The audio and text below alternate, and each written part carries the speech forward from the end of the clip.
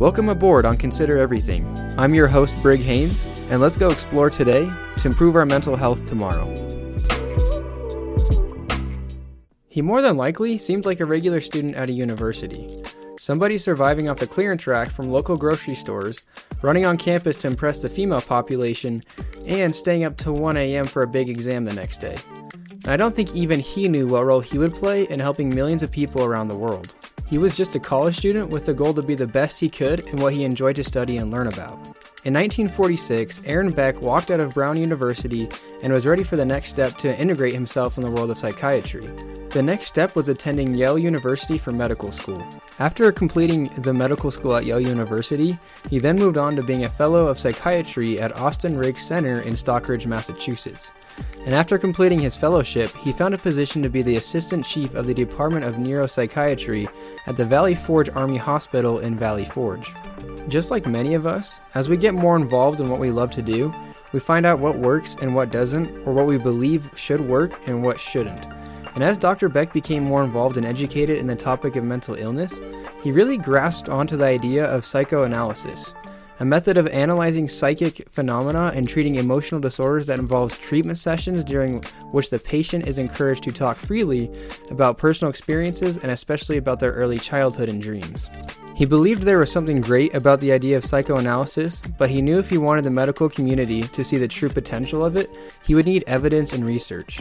Dr. Beck conducted multiple studies, and soon a bomb was dropped on the number one theory that he so desperately wanted to prove was valid. As he conducted his studies on patients with depression, he began to see that psychoanalysis had contradictions to what the results were showing. As his studies continued, the validity of psychoanalysis started to shrink, and Dr. Beck was starting to draw his own theory. His new theory was that depression didn't stem from a patient's need to suffer, but rather their underlying beliefs of failure and loss were incorrect. He also discovered the idea of automatic thoughts, ideas or beliefs that seemed to pop up spontaneously. As he studied these patients with depression, he found that there were three categories of why they had warped ideas. They had false ideas about themselves, the world, and the future. He believed that because many patients had been relying on these false underlying beliefs of failure for such a long time, he could help them to question and change these false beliefs, leading to a change to the reactions associated with their false beliefs. And after years of research and working with clients, that's where cognitive behavioral therapy was born. Cognitive behavioral therapy is an adaptive view on curing mental illness, through changes in behavior and the constant readjusting of how someone thinks about their current situation. He helped patients change their skewed views of themselves and their surroundings to better help them see what a situation really is and not what it looks like from first glance. He used what he deemed the cognitive model for all of his patients struggling with depression, and later his model took acceptance to the medical community. In the year 1977, multiple studies were published to show that the adoption of cognitive behavioral therapy worked just as well as medication and twice as effective in preventing relapse. Dr. Beck also wanted to test the effectiveness of his therapy on more disorders than just depression, and found that it was also successful in treating a variety of disorders. In the early 1990s was where the cognitive behavioral therapy model really started to take flight and catch the attention of the medical community. With the rise of people needing help with their mental illness, Beck started to see the need of trained behavioral therapists and created the Beck Institute with his daughter Judith Beck to train experts and to create a community with the goal of researching and improving the craft.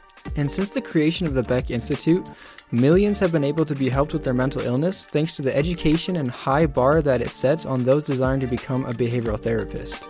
On November 1st, 2021, Beck died at the incredible age of 100. Rest in peace, my homie. Also, what the hell did you do to live to 100? Was it apple cider vinegar? Oh wait, no. It has to be kale. Yeah, it's kale. Or maybe it's a kale and apple cider vinegar smoothie. I think I'll be trying that from now on.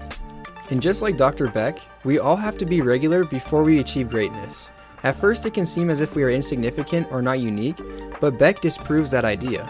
Uniqueness is something developed over time and isn't something that just comes like the flip of a switch. We all have something to offer that can make an impact in this world. We just gotta be patient and wait until we know what our niche is.